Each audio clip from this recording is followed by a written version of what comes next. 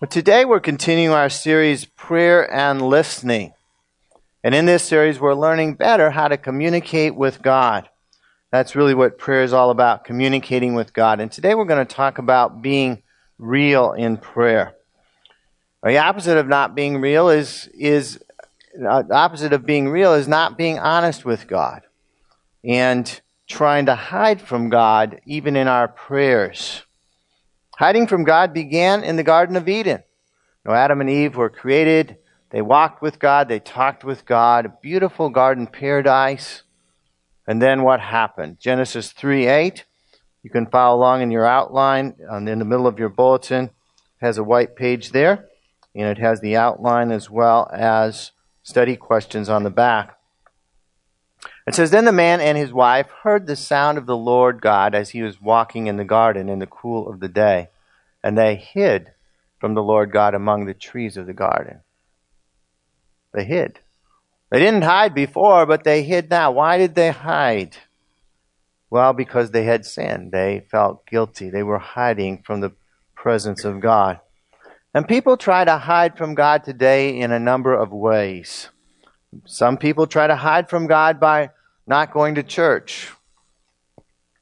It's tempting to hide from God. Other people hide from God. They don't want to get involved in small group Bible studies because they're going to be exposed to God more there or pray or something. Others try to hide by not praying very often. Still others, they pray, but they're not honest with God in their prayers. Why do people try to hide from God? Well, the root issue, as we already said, is sin. Sin separates us from God. Sin makes us want to hide from Him. Psalm 66:18 says, If I cherished sin in my heart, the Lord would not have listened. And so sin breaks our relationship with God. From both sides. From our side, we want to hide, we want to stay away from God, and God not listening to our prayers. We don't want to face Him. Not only does sin separate us from God, but sin brings the consequences of itself on us in the form of God's judgment. Deuteronomy 31, verse 16, And the Lord said to Moses, talking about the people of Israel, He said, These people will soon prostitute themselves to the foreign gods of the land they are entering. They will forsake me and break the covenant I made with them. And in that day I will become angry with them and forsake them. I will hide my face from them, and they will be destroyed. Many disasters and calamities will come on them. And in that day they will ask, Have not these disasters come on us because our God is not with us? Now we're going to, as we go on with the message today, focus on Israel's sin and God's judgment upon it and how they responded. And so, thinking about ourselves, how should we pray when God seems distant from us? How should we pray if we're facing God's judgment in our lives? How should we pray when God doesn't seem to answer our prayers? When it seems like God is not even listening?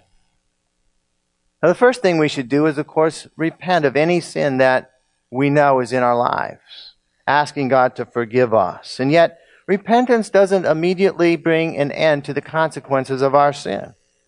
Our sin may be things that we've done knowingly or even things we've done unknowingly.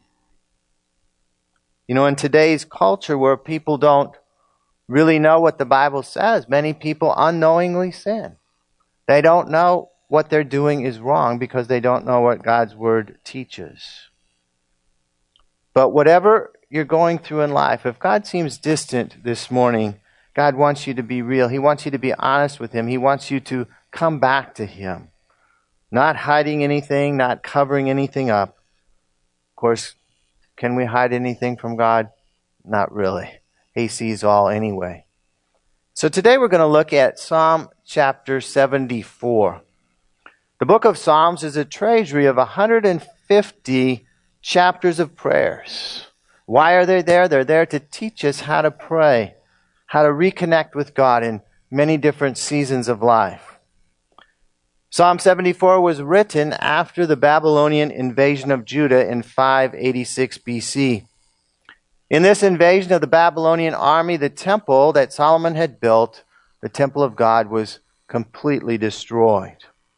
Many of the Jews were killed in the invasion, and yet others were carried away into exile in Babylon.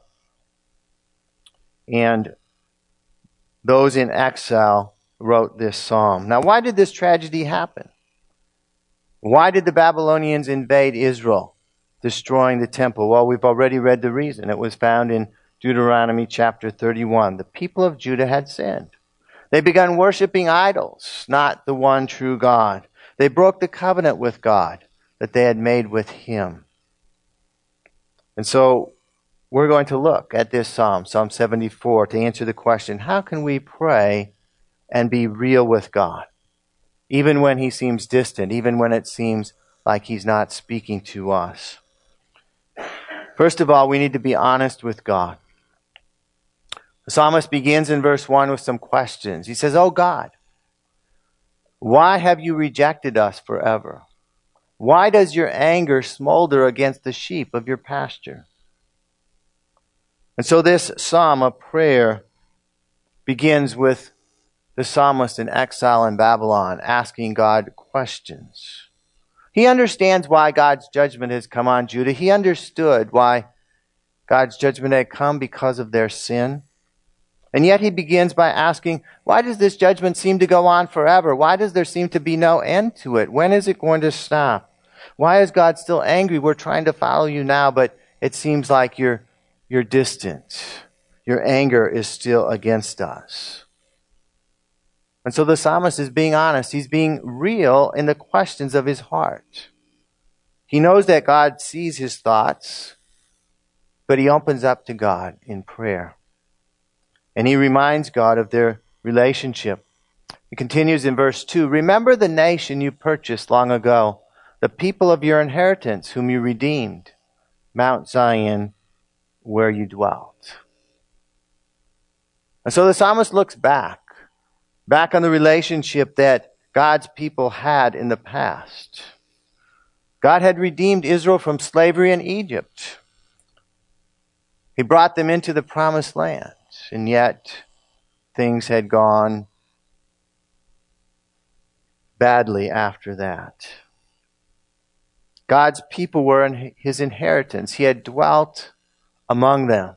In fact, God's presence was in the Holy of Holies in the temple. And now the entire temple was destroyed. He describes what's happened. Verse 3 and 7, "Turn your steps," he continues to pray, "towards these everlasting ruins. All this destruction the enemy has brought on the sanctuary. They burned your sanctuary to the ground. They defiled the dwelling place of your name." And so the psalmist calls on God, look at these ruins that are here, the ruins of the sanctuary.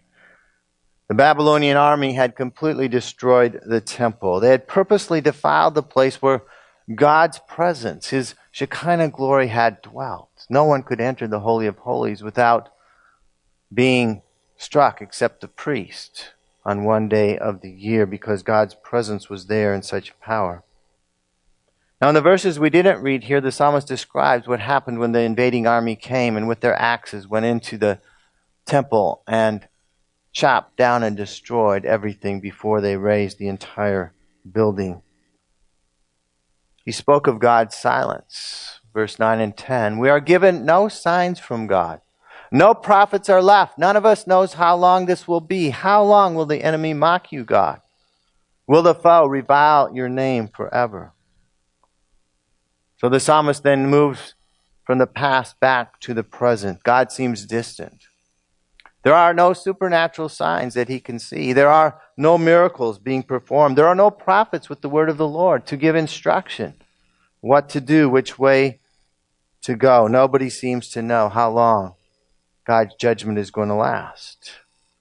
And so this question ends with some more honest, heartfelt questions. How long will the enemy mock you, God?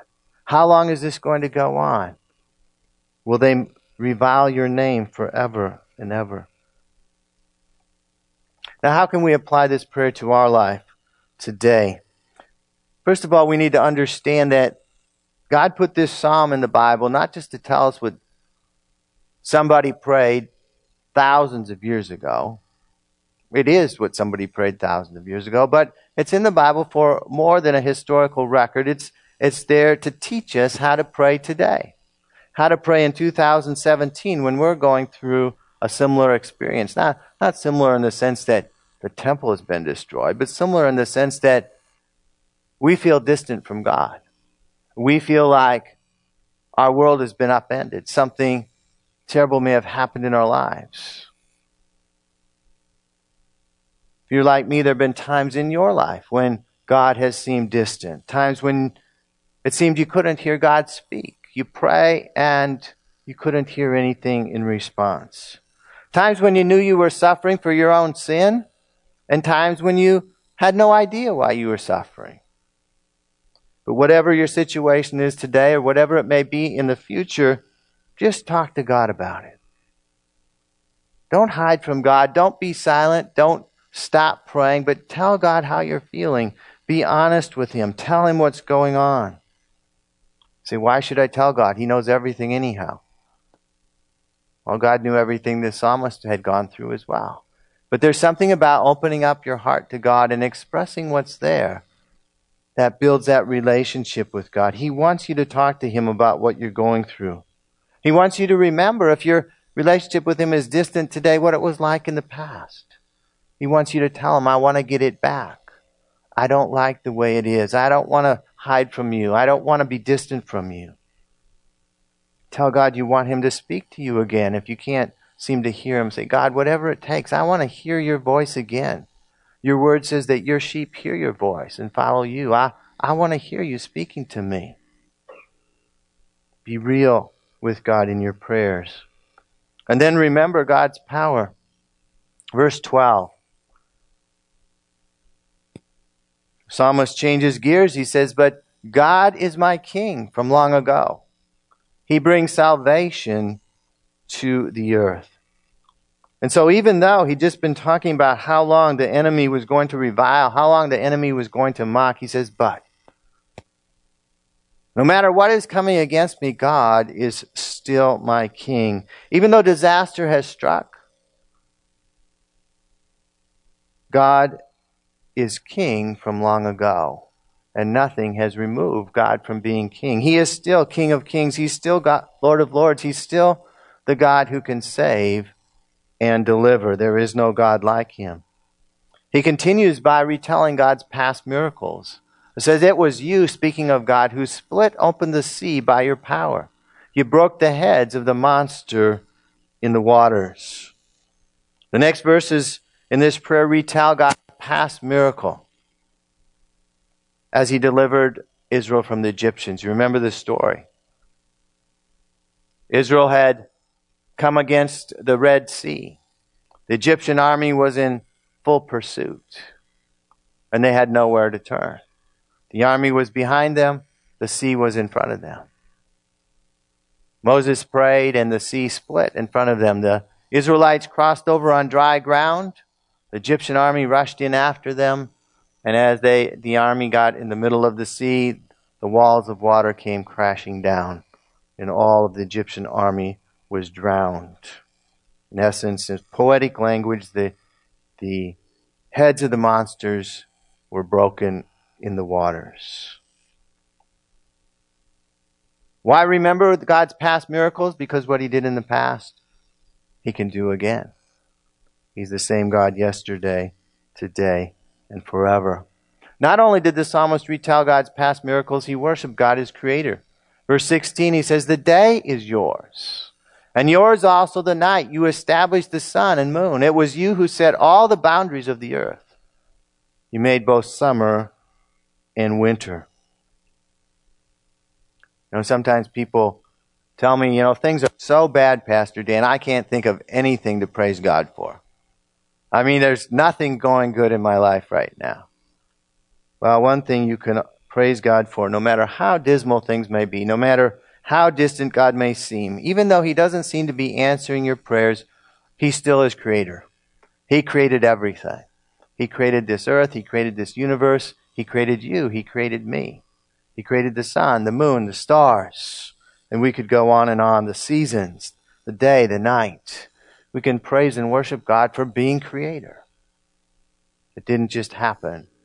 God did it. And so the psalmist now, in this second part, in the first part of the prayer, he's talking about all the difficult situation that had happened to Israel and himself in the past, in the present distress. And in this second section of the prayer, the psalmist then begins to turn his gaze from the problem, which seemed unsolvable, to a God who rules and reigns from heaven, to a God who is the only solution. And he begins to remind himself that God is still king. No matter what has happened, God is still on the throne. He begins to remind God and himself that God's power has been revealed in past miracles, in the creation, and nothing has changed. And we too, when we're going through difficult times, we need to take our eyes off the impossibility in our eyes of the situation and put them on God. Turn our eyes to God. We can remember the miracles of God in creation. We can remember the miracles that God performed on the pages of Scripture. We can remember how he delivered Israel from the Egyptian army. And miracle after miracle through Scripture, we can remember what God has done in the past. We can remember God's miracles in our own lives. Miracles that he's done for other people in our church family. And as we pray about God's greatness, about God's power, are we really reminding God? We're really reminding ourselves, aren't we? And as we remind ourselves in prayer, our faith begins to grow. Our faith begins to be built up. And we'll begin to realize that no situation is hopeless. That our situation is not hopeless. Why? Because God is still king. God is still on the throne. With God, all things are possible. With God, nothing is impossible. And God begins to breathe faith. He begins to breathe hope into our hearts. And as that faith grows, we can pray and call on God to act. Verse 20. The psalmist prays, have regard.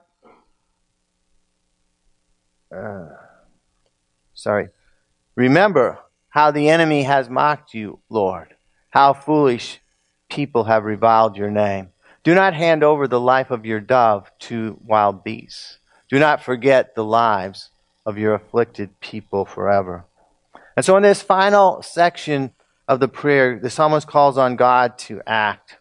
When ungodly people persecute believers or persecuted Israel, they were also mocking God himself. They were reviling his name. It says, the enemy has mocked you, Lord. And the psalmist reminds God that his people are like fragile doves about to be devoured by wild beasts. And so we ask God, don't forget your afflicted people who are under your judgment. The psalmist is laying out an argument in prayer for God's intervention.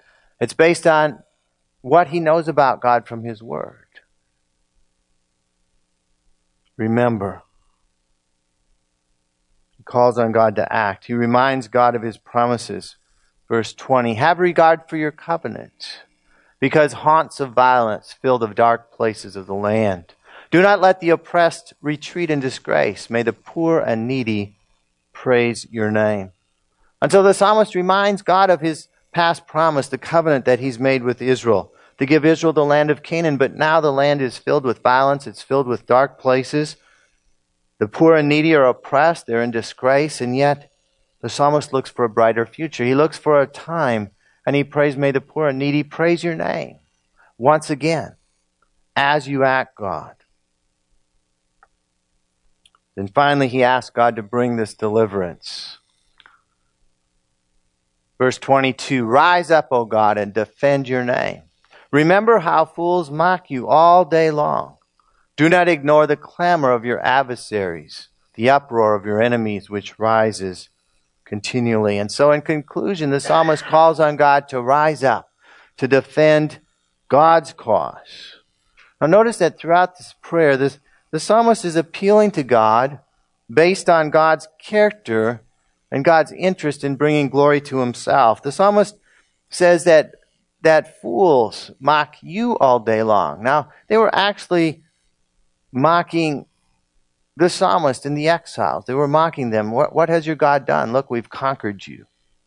We've destroyed your temple. Your God is nothing. They were mocking the exiles, but they were really mocking God himself. The psalmist was identifying himself with God. He was asking God to ignore not his enemies, but God's enemies. The uproar of your enemies rises continually. He was calling on God to act for the glory of God's own name. And so the psalm here, Psalm 74, the prayer concludes with the psalmist calling on God to take action, calling on God to bring deliverance to his people. And so we too must call on God to act in our situations when we're going through difficult times.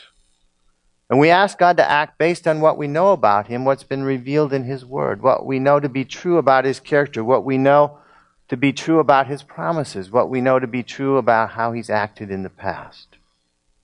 And so we identify ourselves as, our prayers are not just to be about me and myself. We identify ourselves as part of God's people, part of God's church. We call for God to act on his behalf, for his glory. We pray according to God's will. For example, perhaps you've been struggling with a health issue. Could be one kind or another, and you want to ask God to heal you. It's bothering you, it's painful, it's not a good thing, you want it out of your life. And that's okay, but how much better to use the promises from God's word to build your faith. God, you healed. I saw how Jesus healed in the Gospels, those that came to him. And begin to build your faith as you read, as you pray back to God what he's done in the past. And then ask God to heal you, not just to eliminate your pain, but so you can serve him better, so that you can give him glory, so that you can lead others to him. And so our prayers become for God, for God's cause, not just for ourselves. And when our prayers are first and foremost about God's glory, not just for ourselves, we're going to see many more prayers answered. Now in Psalm 74, the answer to the psalmist's prayer is not recorded in that psalm, but we know from the rest of the scripture that God answered the prayer, and the exiles began to return to their land 70 years after the exile began, and they were restored to their land according to God's promise. And so God calls on each one of us today not to hide from him, but to be real and honest with God in prayer. Tell God what's going on. Yes, we know he already knows, but he wants to hear it from you. He wants to hear what is your concerns. He wants you to tell him honestly how you feel about the situation, how you feel about what's going on. And as you pray, don't stop there. Sometimes our prayers just stop. God, this is a miserable situation, and we don't want to stop there. We want to remember God's power. We want to remember his past miracles. We want to worship him. Even in the midst of a desperate situation, worship him as creator. For those of us who are believers, we worship him as our Savior, no matter how difficult things are going on. We thank him for Jesus who came, died on the cross to redeem us. And finally, we call on God to act in our situation. Not just for us, but for his glory, to fulfill his promise, to carry out his purpose in our lives. And as we learn to pray from God's word, and this is just one psalm out of 150 that we can learn from, our prayers will become more powerful, they'll become more effective, and we'll see more and more wonderful answers. Now, this psalmist had a relationship with God. We need to have a relationship with God in order to have eternal life, in order to have our prayers answered. To have a relationship with Jesus Christ You need to do three things. A, you need to admit that you've sinned and ask God to forgive you. B, you need to believe that Jesus Christ died on the cross, took your sins upon himself, paid the price that you could be forgiven. Invite him into your life. And C, you commit your life to following him as your Lord and Savior. You commit yourself to doing whatever he tells you to do. So we're going to bow our heads right now. And if you've never prayed a prayer like that before, or perhaps you feel like you've wandered from God, just ask that you recommit your life by praying this prayer this morning in your own heart. Say something like this: Father, today I admit that I've sinned. I've been living life the way I wanted to and not following your direction. I've done wrong things that I know were wrong. And I ask for you to forgive me. I believe that Jesus Christ lived a perfect life, died on the cross, that my sins might be forgiven. And he rose from the dead 3 days later. And I commit myself to following him as my Lord and Savior all the days of my life. And for those of us who are already believers, let's pray as well. Father, today we thank you for your word, for all of it, from Genesis to Revelation. And today we thank you for the book of Psalms, specifically Psalm 74. Forgive us, God, for not learning how to pray from your word. Forgive us for ignoring all the lessons that you want to teach us about how to pray. And help us to begin to utilize some of the principles of this prayer of Psalm 74. May we be honest and real in our prayers, not hiding anything from you or pretending to hide. May we share with you what's on our hearts, even though it may be painful, knowing that you love us, that you care about us. And help us to move our eyes from the difficult situation and move them up on you, God. To look at you, to look at your power, to understand that you still are on the throne, that you still reign. May we remember the past things that you've done in Scripture, in our lives, in the creation of the very world itself. And then help us to call on you in faith to act in our situation. If you did it before, God, you can do it again. May we pray according to your promises. May we pray according to and for your glory. We are your people, God, and our enemies are your enemies, and we pray that your enemies would be defeated and that your people delivered from the enemy's power in each and every way. And God, we promise to praise and thank you for your answers to our prayers. In Jesus' name we pray. Amen.